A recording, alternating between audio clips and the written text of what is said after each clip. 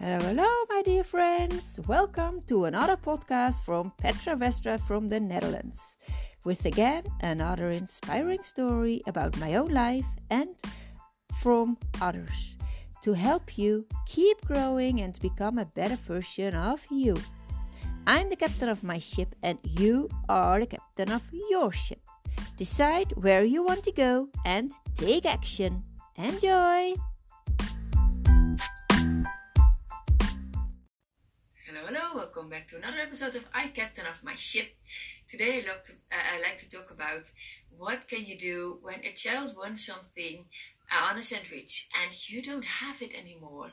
It's gone and you need to buy new, and your child does not want to stop. He does not want to. He's completely. He's full in a protest and he doesn't want to eat anything else. What can you do? I will give you some advice in this case so that it will help you the next time you're in a certain situation. But before I go deeper into this, I like to remind you that the date is known, and you can read it at the description below, that I will have the information workshop about space for emotions and limit to behavior. There will be an introduction workshop, and I would love to see you there so we can have a little chat, and I will talk a bit more about how you combine those two, about how to give some space for emotion and also set some limits. How do you combine those two? I will share with you how you can do that. And for now, I like to move on with the promised tips about a sandwich in the morning or whatever time on the day it is, and your child does not want to eat anything else. Well, how does it normally go?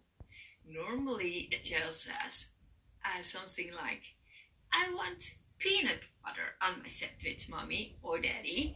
And then you say, well, we don't have that anymore. And your child will say, well, I do want peanut butter on my sandwich. And normally, you will react in a logical way. That's how we as adults would react. Well, we don't have that anymore. I told you. And then the child will say something like, and then you might come up with, we don't have peanut butter, but here I have cheese, for example. And then a child will probably start to scream, I don't want cheese, I want my peanut butter. And then an adult sometimes say, you're acting like a baby. Does that sound familiar? I don't know, but at least, what can you do? What could be a different approach? What can help your child in a situation like this? A child says, Mommy or Daddy, I want peanut butter on my sandwich. And you can say, oh, we don't have that anymore. And a child says, well, I do want peanut butter on my sandwich. And then you can say, yes, honey, I understand. You want peanut butter on your sandwich. So it's okay to have that feeling.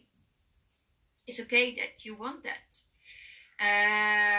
And then your child will say something like, I just want peanut butter on my sandwich, Mom. And then you can you can answer, and this is the tip. You can answer in a fantasy way. You can say something like, "Oh, I wish I had the biggest jar from the shop right now. I would have given you this sandwich with peanut butter for sure, of course." And then a child will recognize and will say something like, "Okay. Then I can have cheese on my sandwich." So in this way, it's for a child it's easier to accept reality when there's someone who understands you. And if you translate the desire of your child in a fantasy way, because you cannot give it when you don't have it, you cannot give it. But if you can say it in a fantasy way, if I had it, I would have given it, then your child will feel seen and will see, okay, if it would be there, they would have given it to me. And then this will help your child. Because the more logical things we come up with as an adult, the more a child will protest. So I hope that you can start trying this and see how this works out in your world, in your life, in your relationship with your child. I hope this will really help you. Just let me know how your child responded, and if you had the reaction that you were expecting and you were hoping for, and this tip really helped you. And of course you can also use it in other areas, of course, but just try this out and see how it works for your child. Okay, that's it for today. Talk to you next time. Bye bye.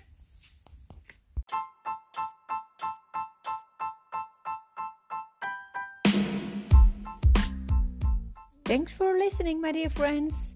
If you like today's podcast, please share it with your family and friends, so they also have a lighthouse in their life. And please write a review so more people can find this podcast and get inspired.